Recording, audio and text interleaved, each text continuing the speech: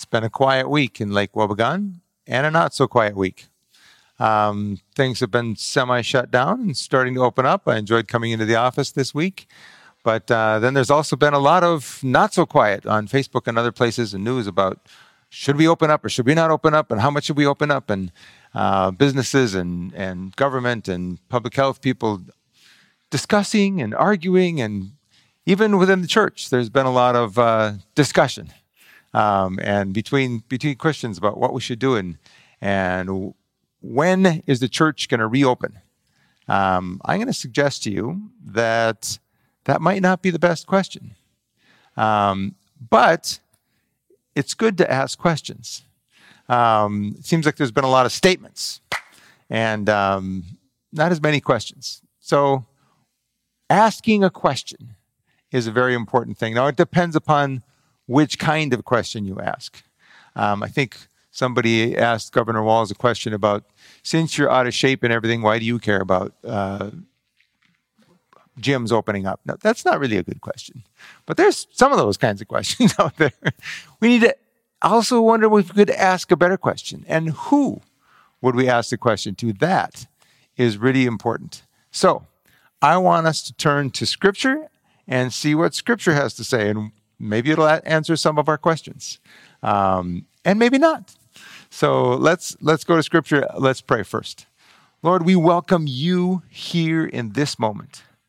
As we're together, as those watching this video are in your presence, be with us, speak your word to us, calm our hearts, renew our minds, our spirits, and our focus on you in this time.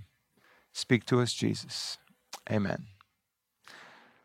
So, in the last, at Easter time, we talked about Jesus' resurrection. In Luke, and at the end of Luke, we looked at the appearance of Jesus, and we saw what happened. And then we talked about that in-between time and the Jesus being available in a different way than he had been before. And now it is 10 days before Pentecost Sunday. Well, as I'm recording this, it is. This is 10 days before Pentecost Sunday. And 10 days before Pentecost Sunday is when the ascension happened. Now, that's a big word. What does ascension mean? Well, let's read in Acts 1. Luke says this, "In my former book, Theophilus, I wrote about all that Jesus began to do and to teach." So all that in the gospel was what Jesus began to teach. But here he says what Jesus is going to continue to do in his people, in his church, and his apostles. And so we want to be aware of what Jesus is doing and continuing to do and teach. He says, I wrote all that Jesus began to do and teach until the day he was taken up to heaven, after giving instructions through the Holy Spirit to the sent ones he had chosen. Apostles, that means sent ones. After his suffering, they had a hard time with the suffering part, but after his suffering, he showed himself to these men and gave many convincing proofs that he was alive. He appeared to them over a period of 40 days and spoke about his main topic, always the kingdom of God, which is why our theme this year is the just king. He spoke about the kingdom of God. On one occasion, while he was eating with them, he gave them this command: do not leave Jerusalem, but wait. Now, why would they want to leave Jerusalem? You know, most of us think Jerusalem, we've been taught like Jerusalem is a comfortable place and it's where you are home, and they were not home. In fact, later, the angel comes to them and says, men of Galilee. Oh, they were men of Galilee. They were not home. In fact, Jesus had said, we have to go to Jerusalem. And they said, we don't want to go to Jerusalem. That's dangerous. And he said, a prophet can't die outside Jerusalem. He knew he was going to suffer and die, and he went toward the suffering and death. Paul, later in this book of Acts, goes toward Jerusalem, even though he's warned that there's going to be suffering and imprisonment and other things. He says, that's what God's calling me. He goes toward Jerusalem, and he's thrown in jail there. And so Jerusalem in Luke and Acts is a place of suffering. It's a place where, yes, the Holy Spirit is supposed to be present. God is supposed to be present in the temple. That was kind of the idea. But do not leave Jerusalem. Remember, they were hiding in a room in Jerusalem because they were afraid of the persecution and what might happen. So he says, don't leave the place where there might be suffering and there might be difficulty, but wait. That's not easy to do when there might be suffering. But wait for the gift my Father promised, which you have heard me speak about. For John baptized with water, but in a few days you will be baptized with the Holy Spirit. Wow. They're like baptized with the Holy Spirit. That's the thing that used to come on, like the prophets or the judges, and they do amazing things. So bring justice like the judges would. The kings, you're going to be baptized, he said, with the Holy Spirit to enable you to do things, to speak things. Okay, so when they hear about the Holy Spirit, they say, oh, so when they met together, they asked him, Lord, are you at this time going to restore the kingdom to Israel? Are you going to free Israel and give us our kingdom back? Are you going to give us control again? And that is what they were wanting to know. Are you going to restore the kingdom to Israel? We have some questions like that. Are we going to open the church? Are we going to... And Jesus responds, he said to them, it's not for you to know the times or dates the Father has set by his own authority. He kind of sidesteps the question. He says, that's not the main question. And let me tell you something. This question that we've had a lot of heat about, how and when should we open the church? I think it's the wrong question. Because I don't think the church ever closed. Now, we closed our building for safety and lack of spreading germs and viruses, but closing a building is not really the issue. In fact, I think it released the church. So we're not talking about reopening the church. We're talking about when and how could we most safely reopen the building. We'll get to that. In fact, we're having a meeting as soon as I finish this camera with the elders and the staff. We're going to talk about what kind of timeline and when we're going to do that and how we fit in with what's happening with the health world and the government and other things. And the truth is, that is not the big question. The question is the next one. He says, but, okay, that's fine. Think about that question, but you will receive power when the Holy Spirit comes on you, and you will be my witnesses. You are going to tell people about me in Jerusalem and in all Judea and in Samaria and to the ends of the earth. And so everywhere they are going to be his witnesses. That is a good question. How can we receive the Holy Spirit? How can we be witnesses? And so a better question is not when are we going to reopen the building, but how are we going to be the church? How are we going to release the church? How are we going to be witnesses to our neighbors and all over the world? The truth is, all over the world, the church is in this situation with everybody else, and different places are different, but all of us need to ask, how are we going to be witnesses? How are we going to be filled with the Holy Spirit? And here's the other thing. I think the most important thing is to ask the question to the right person. So now, we want to ask God. So, you remember Job? In the book of Job, there was a lot of statements. Job's friends were so kind as to say things like, your children must have sinned, that's why the 10 of them died. There was a lot of statements, theology statements and so forth. Job asked a lot of questions. And the good thing about Job, well, he asked this question, why am I suffering? God never answered it. But you see, we can ask questions. The good thing about Job, though, was he asked questions of God. And we need to ask questions of God, even when he doesn't answer us. It's good to ask questions of God. Although then God did answer him. He answered him, he said, this is who I am, Job. I have it in control. I know more than you. I can't even explain it all to you. And Job repented in dust and ashes because he realized, I didn't even have a clue. His suffering hadn't changed at that point, but he understood who God was. The disciples in Mark chapter 4, they ask an interesting question. In Mark 4, they say this. They say they're in a boat. Jesus says, let's go to the other side. And they say, other boats come with them, and a furious squall comes up, and the waves break over the boat. They were paddling. I don't think they had one of these. So that was the problem. They were looking for a lifesaver. They were paddling. They're saying, and Jesus is sleeping in the back of the boat. And they're saying, finally they say, "Teacher, don't you care if we drown?" That was a good question. Sort of. At least they directed it to the right person. And their question was honest. I want to ask you, what are your questions right now? What questions do you want to ask God right now? I would encourage you to pause the video, ask that question, and ask God your questions. Ask each other, what do you want to ask God? And then ask God, these are my questions.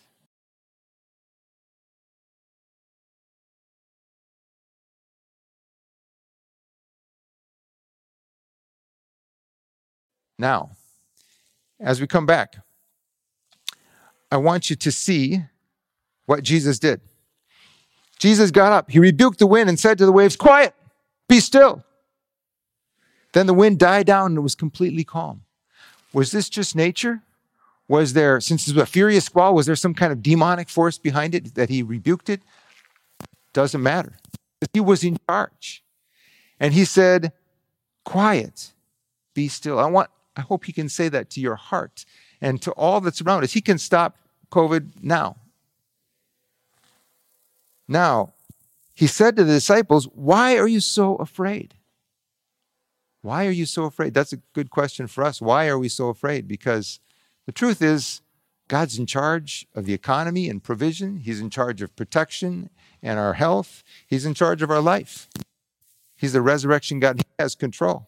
Why are you so afraid? Do you still have no faith? Do you not trust me that I can handle this? They were terrified and asked each other, "Who is this? Even the wind and the waves obey him." Now that's a great question. Who is Jesus? Now they were asking a really good question. Who is Jesus? Ask yourself that. Read the scripture. Who is God? That's what God said to Job. Here's who I am. Now, when you see who Jesus is, when you see who God is, then you start to fear God. And they were more terrified than they'd been of the storm because they realized, wow, he is in charge of even wind and waves and healing and life and everything. Provision. Who is Jesus? Ask him that. Ask the Holy Spirit that. Who is Jesus? He would love to show you who he is.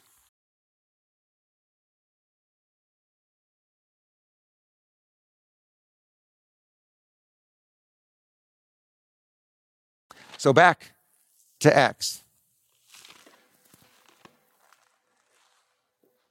After he said this, after Jesus said that they were going to be witnesses, receive power in all Judea, Samaria, and to the ends of the earth, he was taken up before them, before their very eyes, and a cloud hid him from their sight. They were looking intently up to the sky as he was going, when suddenly two men dressed in white stood before them. They said, "Men of Galilee," like we said, they weren't from there. "Why do you stand here looking into the sky? This same Jesus who has been taken from you into heaven will come back in the same way you have seen him go into heaven." So we said Jesus went through the door. He went to heaven. And what he did there was he sat down at the right hand of the throne of God, and he took authority that he had bought with his blood. So Jesus is not gone. He's in heaven in a different dimension that's in contact with ours, and he's in charge. And then he sent back through the door the Holy Spirit. That happened a little bit later. So what did they do in the meantime? They spent the 10 days constantly in prayer. They all joined together constantly in prayer. I would encourage you in these next 10 days, coming up to Pentecost, would you spend some time constantly in prayer? It doesn't have to be together. It can be on Zoom. It can be on your own as we pray together. But I want to encourage you to ask God for the things you want and ask him, who is Jesus? Who are you? And what do you want in this time? And then, so we here talk about radiating life and joy like a flower blooming in the desert to all nations. At Bethel Christian Fellowship, we are all nations radiating Jesus' life and joy. And they were to be sent all over the world. And now it's true. Everywhere, all over the world, Jesus' followers are witnesses and being witnesses by his power. And then let's see what happened in chapter 2. When the day of Pentecost came, they were all together in one place. Suddenly a sound like the blowing of a violent wind came from heaven and filled the whole house where they were sitting. They saw what seemed to be tongues of fire that separated and came to rest on each of them. All of them were filled with the Holy Spirit and began to speak in other tongues, other languages as the Spirit enabled them. There were staying in Jerusalem God-fearing Jews from every nation under heaven. When they heard this sound, a crowd came together in bewilderment because each one heard them speaking in his own language. Did you know God can speak your language? Every language? He doesn't actually speak English. Did you know that? Not even Greek or Hebrew. He can speak every language. Utterly amazed, they asked, are not all these men who are speaking Galileans? Again, they're just those Galilean hicks. But how is they speak to each of us hears them in his own native language? Parthians, Medes, Elamites, residents of Mesopotamia, Judea, Cappadocia, Pontus, Asia, Phrygia, Pamphylia, Egypt, and the parts of Libya near Cyrene, visitors from Rome. We hear them declaring the wonders of God in our own tongues. Amazed and perplexed, they asked each other, what does this mean? Some, however, made fun of them and said they have had too much wine. There's always going to be people who are, even when the most amazing things happen, are going to say, yeah, it's just too much wine. It's just silliness. It's just those Christians again. It's okay. But here is the thing. God said he was going to send people everywhere. They were going to be witnesses. And already people from the Parthian Empire, from the Roman Empire, from Africa and Asia and Europe were here hearing in their languages, the reverse of Babel. And you know what? God's given us a glimpse of that, even here at Bethel Christian Fellowship, even in the 8 congregations of the All Nations family of churches, as we're able to be together, praise God together, worship together. And we have missionaries and people living everywhere around the world on all continents who are also being witnesses to this great Jesus that holds us together. So that is the exciting thing. We really enjoy being here. And I must say, I have been very appreciative of the way that you have been loving each other in this time and being witnesses. The offering that you gave, over $13,000 for the needs of people in the other congregations, those who've lost jobs or have other needs. And the All Nations Family of Churches is carefully using that for key needs. And other people have been making masks. This one came from the Perrys. And Jeannie made me this one. Julie Thompson's been making masks, and Couture's been making masks, and people have been praying, and Josie's been making masks, and they've been handing them out. Couture's got a plan. She decided, I think God wants me to make masks for all the kids in at least a couple of the other churches. So that would be 100 masks. She said, well, I can make 15. She made 100 in a couple of weeks, and she's planning to go hand them out and show people how to use them. You are being witnesses. You are answering the other really important question. Who is Jesus? How can I love him? Another really important question is, how can I love my neighbor as myself?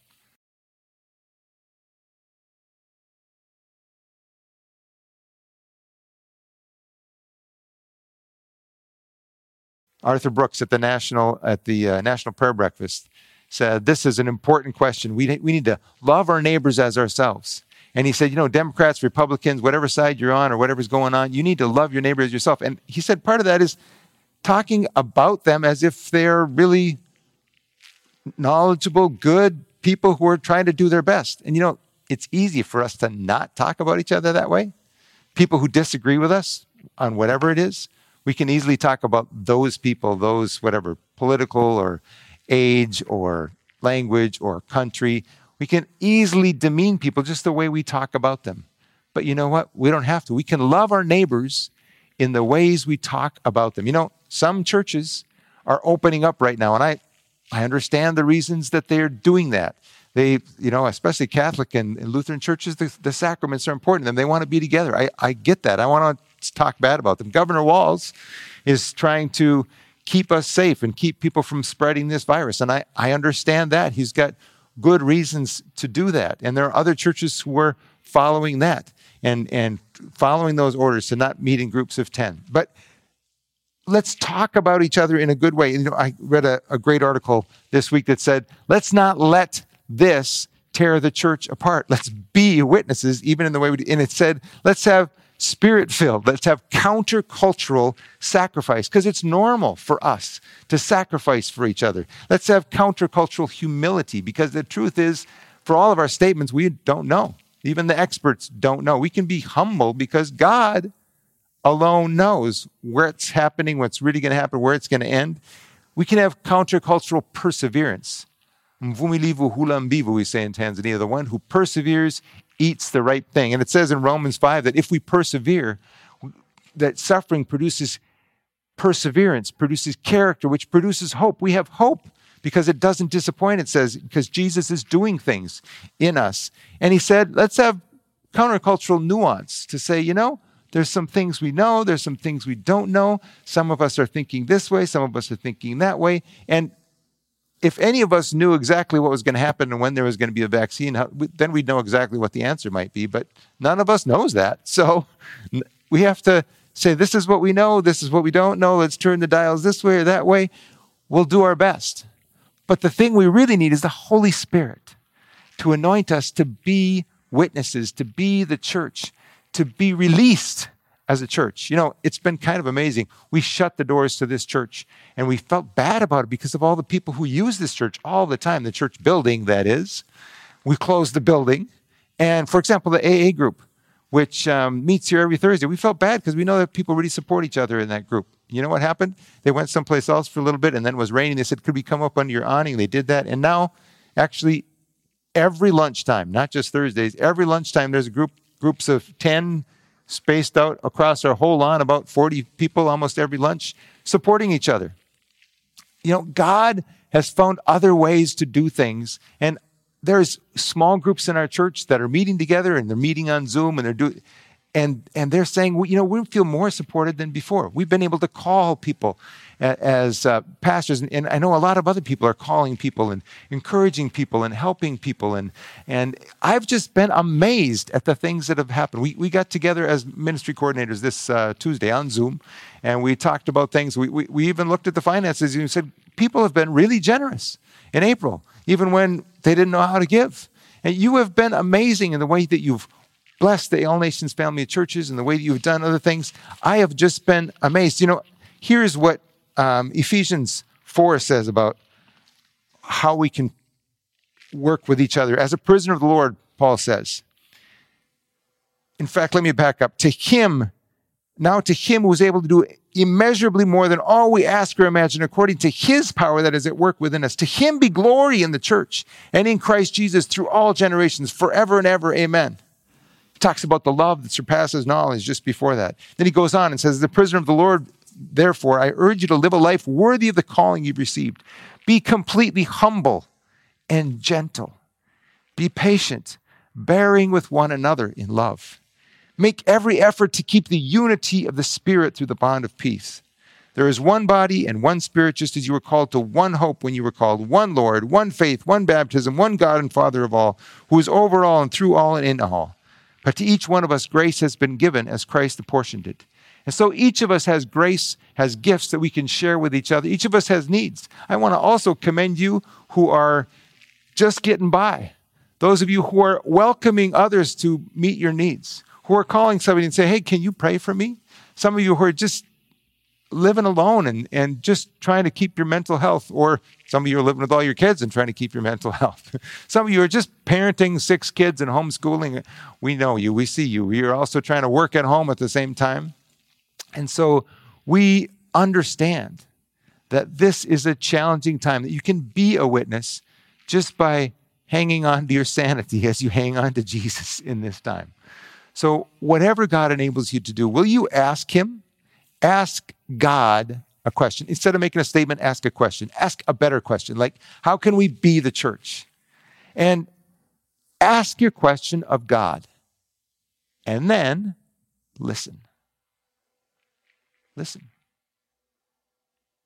What is he going to say to you? And then I'd encourage you, obey.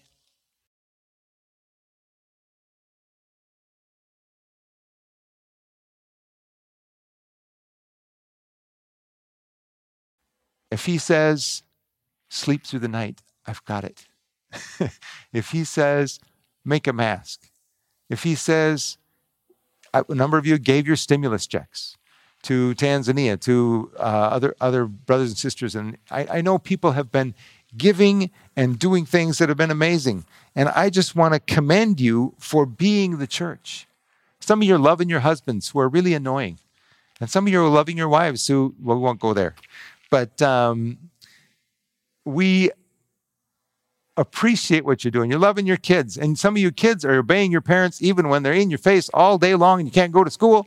Some of you are just doing your homework, even when you can't see your friends. And you know, I appreciate how you're being witnesses, how you're persevering in this time. The one who perseveres eats the ripe thing. We will have good fruit. You know, I said early that we want to be together. So let's just close in prayer. I want you to ask, what is God saying to you? Ask Jesus what he wants you to do. Ask the Holy Spirit to be in you. And then obey what he says. Who is Jesus? How do I love my neighbor? Lord, we thank you for being with us. We pray that you would bless your people in this time. We pray that you'd help us to be witnesses of you, your love, your grace, your hope in this time. In Jesus' name, amen.